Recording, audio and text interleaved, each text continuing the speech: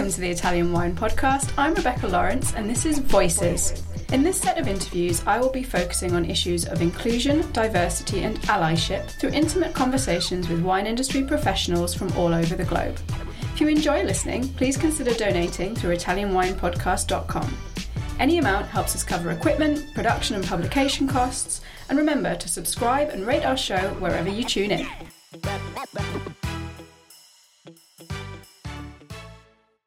Welcome to the Italian Wine Podcast with me, Rebecca Lawrence. I'm pleased to be in conversation today with Stephanie Biondi, who's joining us from Etna in Sicily.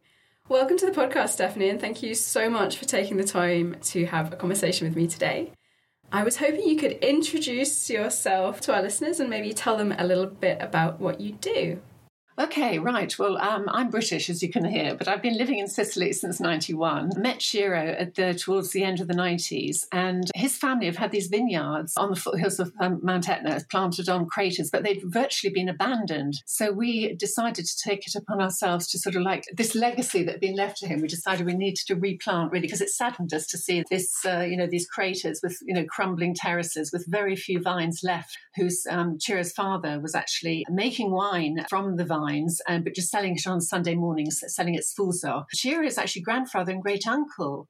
They were actually producing wine at the turn of the century and winning prizes at Lyon and Paris. But then that all went into decline after the Second World War. But Ciro's father, he continued making wine. But we realised that, the wine he was making was fairly done in a very artisan way. And we felt we could, try and sort of improve on that. But the main objective, as I said, was to replant the vineyards because they were so beautiful. And so obviously it was the vineyards were in their full sort of they were producing at their full potential, but so being abandoned after the Second World War, and this is when we decided to start and embark on this adventure to restore the vineyards, making a little bit of wine along the way in order to pay for the planting and the restoration of the vineyards, let's say. So now here we are a little bit further along the line. We started off with producing about 5,000 bottles in 99, and now we're producing about 250,000 and with about 7 hectares. So it's just been, increasing the production slowly along the way, restoring the vineyards, increasing the production until where we've got today. And that's really a little bit of the background of what we're doing now. So, of course, I also have to ask you to rewind a little bit more because obviously, as you said, you're British, but now living in Italy. But I understand you also spent your childhood in Nigeria. So before we do a bit more of a deep dive into the kind of wines, tell us a little bit about, how you came to be in Sicily. Like, what was the journey from UK to Nigeria to Sicily? Tell us a little bit about that. Actually, I was actually brought up in Nigeria. My parents went in the early 50s to Nigeria. So whilst there, we would actually get, my first introduction to wine was in Nigeria, funnily enough, because we would go on holidays to Cameroon across the border, which was French territory. My parents used to fill the car with demijohns of wine and then go back to Nigeria. And they've tried to force me to drink it, but it was actually, I think even my palate then, I realised it was actually, it obviously oxidised. It had been in temperatures of, sort of 40 degrees. So it was really awful. But my parents, they carried on drinking it. Then we would have holidays. It was hilarious. But then we'd go on holidays. When my parents came back from Nigeria on leave during the summer, we'd go on holidays to Italy. They had a place in Ibiza. My mother used to do, I remember Asti Spumante, and it was just, awful. And then was sent to boarding school when I was 9, but my parents had a house in Suffolk. So after having left school, I moved to Suffolk. And that was at the end of the 70s when they had the wine bar boom. And I remember I used to go to this wine bar called the Butts or the Corkscrew or something. And the only wine you could get was this German, like Blue Nun. And that too was undrinkable. It was awful. So I would be drinking beer. But then next step with my wine sort of education, as it were, I had a close friend, Barbara, who was going out with this guy, a hotelier who had it was like a lovely country house hotel. And she couldn't drive. So she would ask me to take her to the hotel in the evenings where she would be invited for dinner. I would get invited in to have an aperitivo, which I was introduced then to Sancerre, which I fell in love with. And then Ian Hatfield, who owned the hotel, would then invite me to stay for dinner. And Barbara, my friend, would be kicking me under the table to go. And I thought, no way, I'm going to stay. So then I was introduced to a lot of the classic Burgundy wines. So I was drinking things like Chateau Margaux, Lafite, Latour, amazing wines. So this was my sort of introduction to it, thanks to Barbara and thanks to Ian. And then, as I said, my parents had a house in Ibiza, and then holidaying in Ibiza, where of course then we were drinking lots of Rioja and lots of Spanish wines. I met some people from Sicily, came to visit in Sicily, came a few times, and then just Sicily. Have you been? I have, yes. You have. I love it. It's terribly seductive. It really is dangerously seductive. And so I ended up staying. Yes, I followed my heart, not my head, and came. So first visit was at the end of the 80s. And then I was here in 91, early 90s. And then a little bit down the line, I then met Ciro. Yes.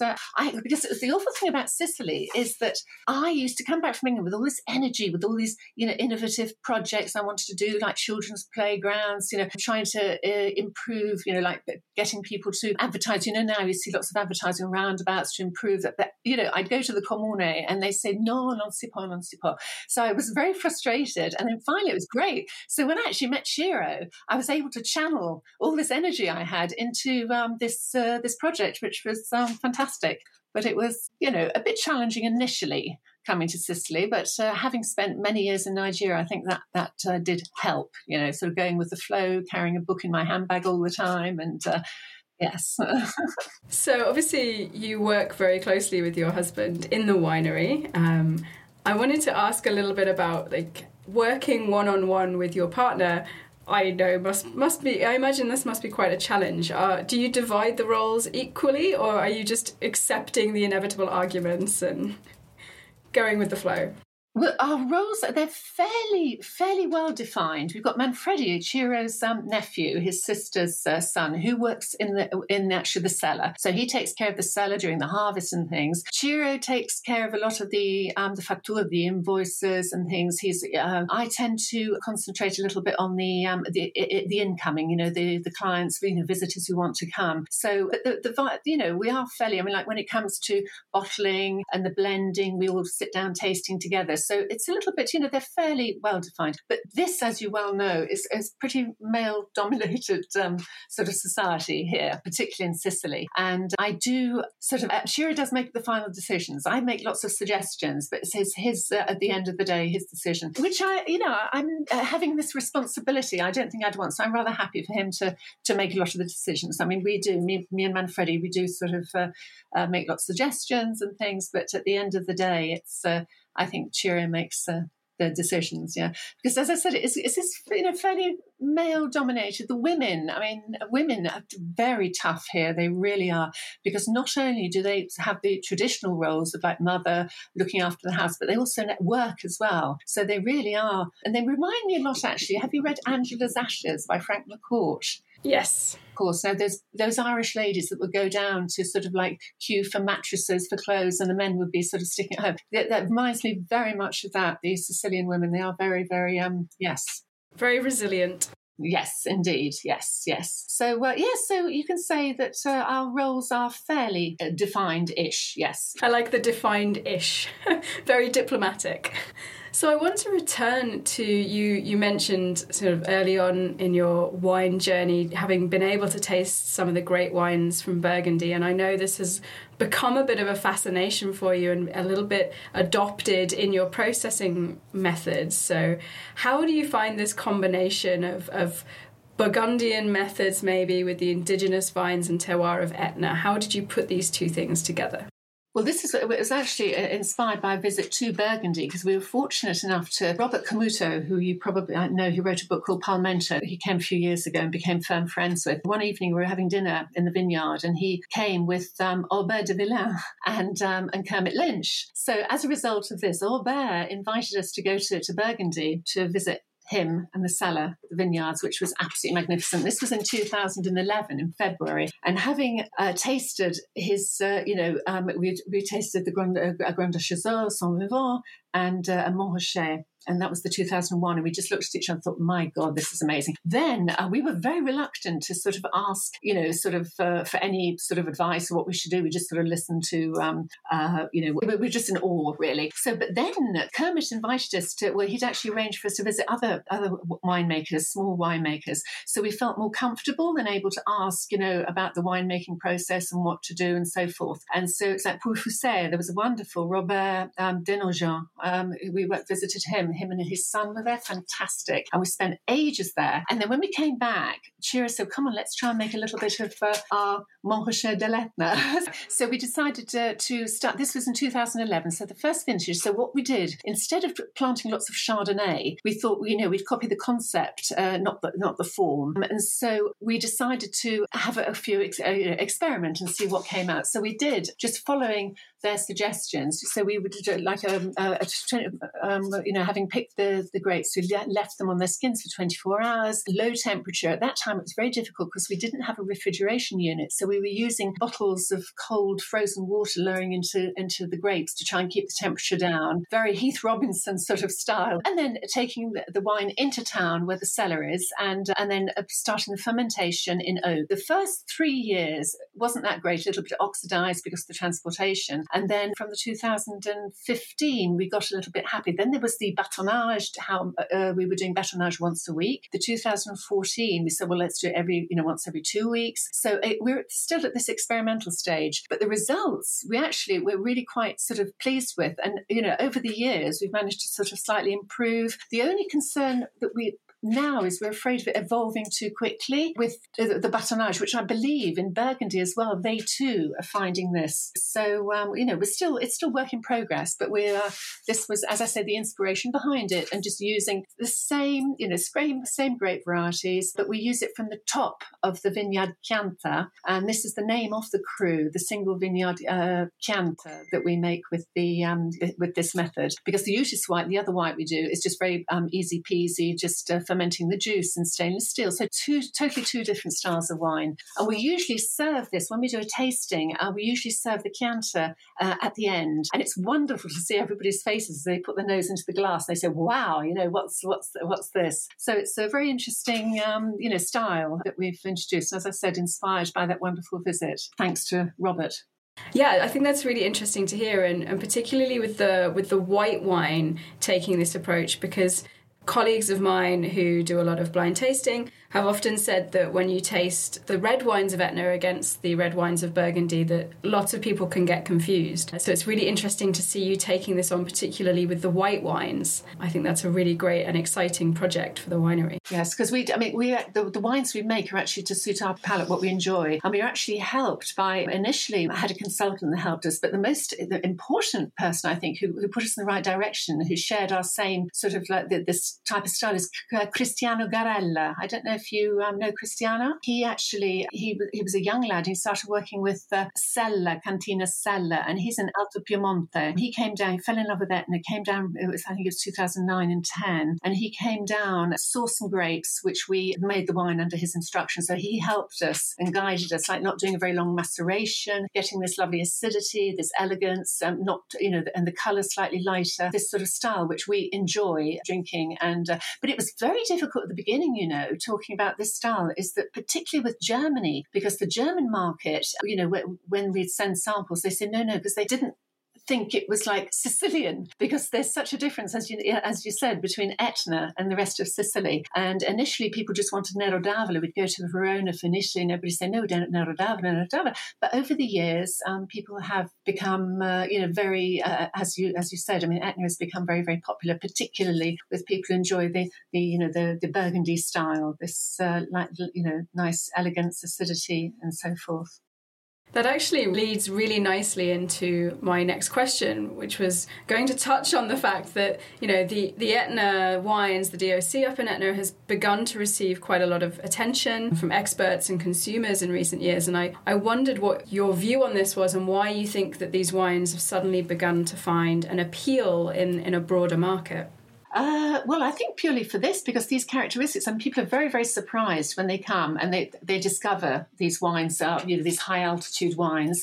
So, I mean, like Eric Asimov came over because he wanted to explore what was happening on Etna, and mainly for the Caricante, which there's another gentleman who came who actually bought a vineyard here and produces in Sonoma. He thinks that Caricante is going to be one of the best white varietals in the world. This guy Kevin Harvey. So he's become, fell in love with Caricante, and it's similar because we get these visitors, and we've had people even from Santorini. We've compared this, with the Asertico, the Caricante. It's got the same similar characteristics, and it's lovely this age worthiness, because people think a white wine can't, but the Oud is White, for example, tasting 2014, going further and further back, and when it's just bottled, you've got this lovely crispy, crunchy, lemony, this citrusy, this salty, and which then evolves and becomes sort of slightly honeyed. It becomes, lots of layers, a little bit more sort of aromatic. So I think, there is a lot of people recognise this Caricante as being one of the leading varietals it could be in the world. Yes, you're making me desperately want a glass. I know. I'm dribbling as I'm salivating describing it. It's almost lunchtime as we're doing this, and I'm just imagining a beautiful glass of Caricante.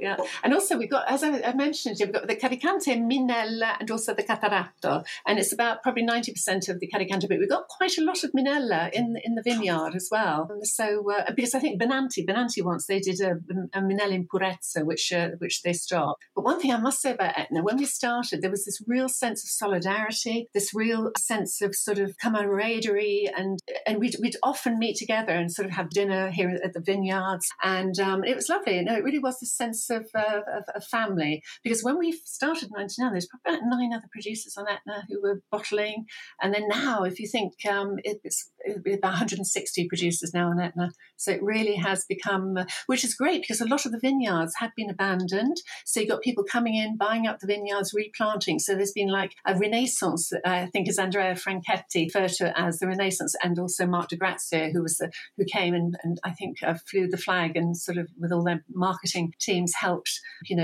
get focus on Etna, thanks to them as well. And also Benanti, who's one of the pioneers, as you know, and there's, Marco Nicolosi, Villa Grande, there's, lots of people to thank for this. But the most important thing, though, is what we try to do is maintain the quality. That's the importance, and so this is something that we're trying to continue. It's been really nice to see the sort of gradual regeneration of the area around Etna, because as you say, when I first visited, there were still quite a lot of vineyards just completely abandoned, and now you've got such fantastic terroir and such a wonderful microclimate. And also on Etna itself, you have microclimates. Obviously the north and the south faces are very different, which I think is, for me, one of the things that makes the Etna wines so fascinating, and why I think, as you say, one of the things you're doing is doing these kind of single vineyard bottlings. I think this is a really great direction for producers on Etna, because it is so specific and does mirror the wines of Burgundy and also Barolo, in the sense of having these very particular microclimates and terroir that really are incredibly well reflected in the wines. Yes, because there's also, when you mentioned about the north and the south, initially people were talking about Etna as a whole, and then having divided up now into the contradas, you got the north and the south, and then it was interesting because like everybody said, well, north is best, south, and then when Angelo Gaia, when he bought vineyards in the south of Etna, everybody said, oh, the south mustn't be that bad after all if Angelo Gaia comes in. Yeah, and yes, it's interesting, as you say. I mean, it's so diverse, even here on the south side. And we've got an eruption from 125 BC, which the lava flow, the crater is where the vineyards are built on the spent crater. But the lava flow goes down to Fabio Costantino. He's got a vineyard at Via Grande. So he's actually, vineyards are planted on our the lava from our eruptions, as it were, and there's a thread. You can see that there's a similarity, but as you say quite rightly, I mean, it really is so diverse. Hence, we're not in competition with each other. They really are, from vineyard to vineyard. Cistano Fori and San Nicolò are 2 separate eruptions, and the vine, were you to taste the wine side by side, some people say, well, is the vinification different? Is the grapes different? But it's just, as you say, because of the terroir, it's just the soil. I often wonder if this is also where this sense of community that you talk about comes from, because like you say, you're not in competition with each other, you're just showing what each of the different plots can do. And I really got a sense of the kind of community spirit of winemakers, and every winery I visit, they would say, oh, have you been to this winery? Have you seen what these guys are doing? They would just wanted to share the whole of Etna. Yes, there's an amazing collaboration, particularly amongst the early producers. And we would send people, as you say, we'd ring up, and I'd ring, Giuseppe Russo, we'd ring Alberto, we'd ring Alice Bonacorti, various people, say, oh, yes, we've got some people here. No, great. Yes, it's fantastic. Yes, I love it. So thinking about the future, obviously it's been quite a challenging couple of years for everyone, but let's look ahead with positivity. And I wondered what you think the future is for maybe Etna, but also particularly for what you're doing. You said at the top we were talking that you've just started planting some new vines. So tell us a little bit about what's happening for you in the next few years. Well, we've, as I said, we've purchased another little bit of San Nicolò. So the production of San Nicolò, which is a very, very popular, it's one of the most popular crus, and which is actually usually sold out before it's even bottled. We have to allocate it. So we're going to be able to increase that production. Then I think we're not going to be, we're purchasing another little piece of land, but I think we want to increase the production to about 30,000 bottles, and that's it. Because we've got me, Ciro, as I said, and Manfredi. Our son, Alex, is actually in Toronto working within the wine business, doing these sort of hospitality and so forth. But he actually came back just before COVID with the idea to help us with the incoming and with the visitors. But then obviously that all fell, that stopped. So he's actually gone back to Toronto. But this is the thing, when you talk about the future of Sicily as well, I was in New York once, and there was an Italian chap there. We were doing a tasting, and he said there's so many people leaving Italy to go abroad. Who is left in Italy to take, the country forward, because all the brilliant people are leaving. And I actually teach English, and a lot of the parents are investing a lot in their children in order for them to go abroad to further their education. And hopefully they will actually, come back, because this is the problem. But, with the government and all the problems at the moment. But as we mentioned earlier, that Sicilians are very resilient. We live on a volcano. We have tremors, but, at the end of the day, that they are very, resilient, and they do manage to overcome any obstacles, any problems that are thrown their way. So, and they've managed to reinvent themselves in wonderful ways during this period. I mean, our sales have been, we sold nothing from March until sort of actually September. As I said, very few visitors. Oh, in the summer we had a lot of visitors, but then of course that went down again. So it's been a difficult time, but I think it can only get better. Yes, things can only get better, can't they? Well, I really look forward to seeing how the new plot develops and the wines that come out of it. Stephanie, thank you so much for joining me on the Italian Wine Podcast today. Where can our listeners find you and the wines, online or on social media? Well, we've got the website, levignobiondi.it on the website, but also we've got social media. Ciro is a great photographer, so he's on Instagram as Ciro Bion, and I'm on Instagram as Steph Biondi. So there's we're very sort of active, and there's lots of photographs of the vines, the vineyards, wine, food, the dogs, and so they can find us there. Okay. Stephanie, thank you so much. Thanks a lot. It's wonderful talking to you. Thanks so much. Okay, bye-bye.